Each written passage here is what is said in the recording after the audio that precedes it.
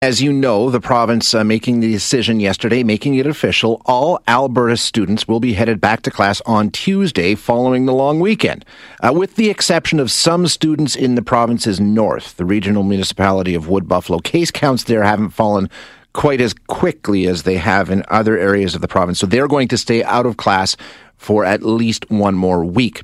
Education Minister Adriana LaGrange had an opportunity to join us earlier this morning. She's in a meeting right now, so I spoke to her just before we came on the air. Education Minister Adriana LaGrange joining us now to walk through the decision. Minister, first of all, thank you for joining us this morning. Appreciate your time. My pleasure. Good morning. You know, we're definitely seeing a steady, sharp decline in case counts across Alberta, but we're also being told that the positivity remains quite high and we're in a precarious position. So why did you decide it would be best to send students back at this time?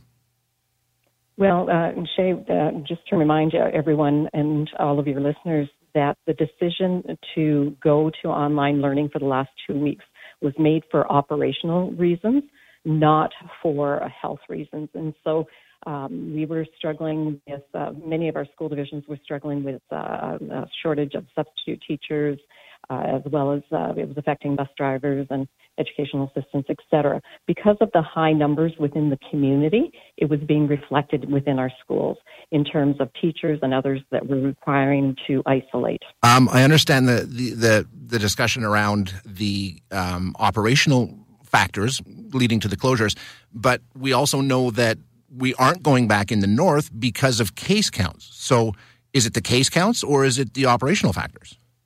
Well, the operational factors are affected by the case counts, and so when you look at the north, and just so that to give you an example, in Wood Buffalo, Fort McMurray, Wood Buffalo, right now, the case counts are 1,596.6 per 100,000. By comparison, Edmonton is 323.2 per 100,000. So the fact that those numbers are still quite high in the community is reflected. As I said, our schools are a mirror of what's going on in the community. So those case counts does affect the number of individuals, some teachers, et cetera, within our schools that are having to isolate if they've come in contact with active cases. While we have seen in the Wood Buffalo area numbers starting to come down, they just have not trended down as quickly as other areas. And so in an abundance of caution, we want to ensure that those schools, when they do reopen, are successful. Mm-hmm. And so therefore, we've allowed an additional week for that to happen.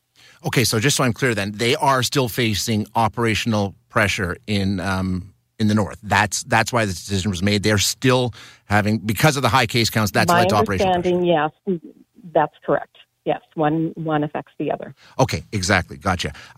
Now, one question that I think a lot of people have, and a lot of parents and teachers and educators have, is how are these decisions made? I'm certain there are some sort of metrics that you are considering and when you're making these decisions, but we haven't seen them. And the chair of Edmonton Public yesterday saying she has no idea how you decide when it's right to go back, and saying she can't guarantee that kids won't be sent home again because she doesn't know what metrics trigger these kinds of decisions. What are the metrics that you're following in terms of when the kids go back and when they're taken out?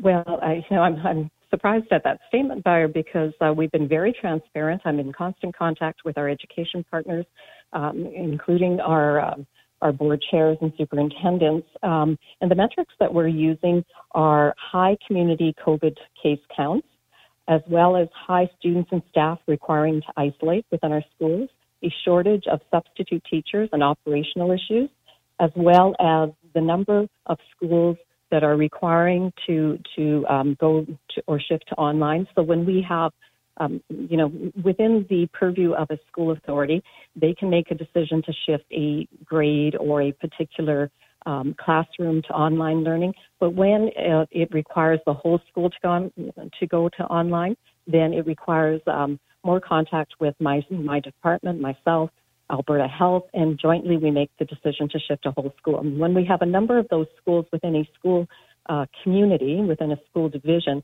it does start to create that operational pressure. So those are the metrics we're using. We've used them all along, and we continue to use them. I know for any parent with a kid in school and, for teachers and things like that, it's that dreaded phone call that you get finding out that someone is a close contact and you need to quarantine and you must isolate. And I get the email from the school boards every day listing, the dozens of cases and sometimes hundreds of students that have been pulled out of class. Are there any changes being made now that the kids are going back on Tuesday? Should parents be expecting perhaps more of those calls to come next week? And I understand how difficult it is for parents. I'm a mother of 7, I'm a grandmother of 7. I totally understand. We have 25 school days left, roughly, approximately, some more, some less, depending on the professional development number of days that are left in the calendar. But we have all had to pull together.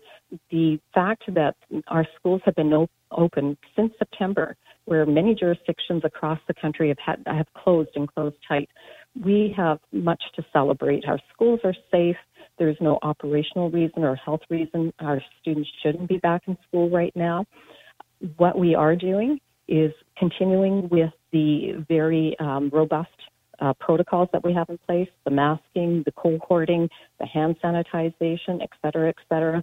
We are continuing to have our dedicated teams of contact tracers that, and I'm not sure if people are aware of this, that we've had dedicated teams of contact tracers specifically for schools so that we can provide that timely information so that we're not having to isolate larger groups than need be.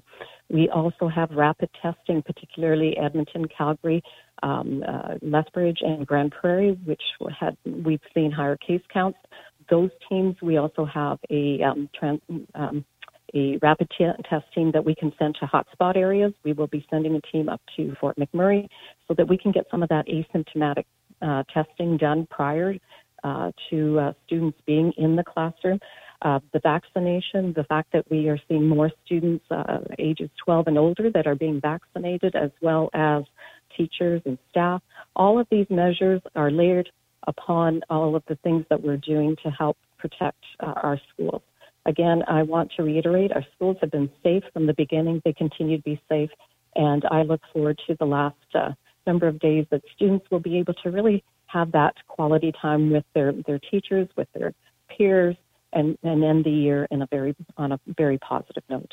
So there's no additional measures being brought in for this short-term return, to try and get us to the end of the year? It's going to be the same conditions that we've gone through with the last couple of waves, or has there been added layers? Like you say, no rapid testing, but 11,000 tests that have been used so far, so a pretty small number. Is that the extra layer of protection that might be in place?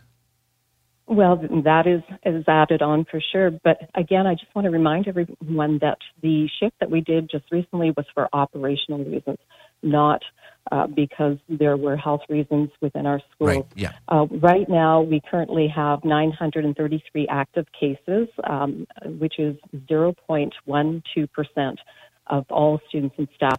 I have to remind everyone we're about 800,000 when you add our students and our staff numbers together. We've been able to keep those numbers really low.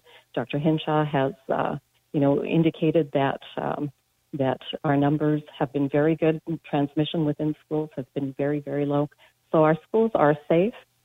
We have these layers of protections and safety measures that we continue to use. And I remind everyone to do their part. If everyone does their part, we will get to the end of the school year as I said earlier, on a very positive note. Minister LaGrange, thank you so much for your time this morning. I really appreciate it, and we'll chat again. Education Minister Adriana LaGrange going over the decision that was made yesterday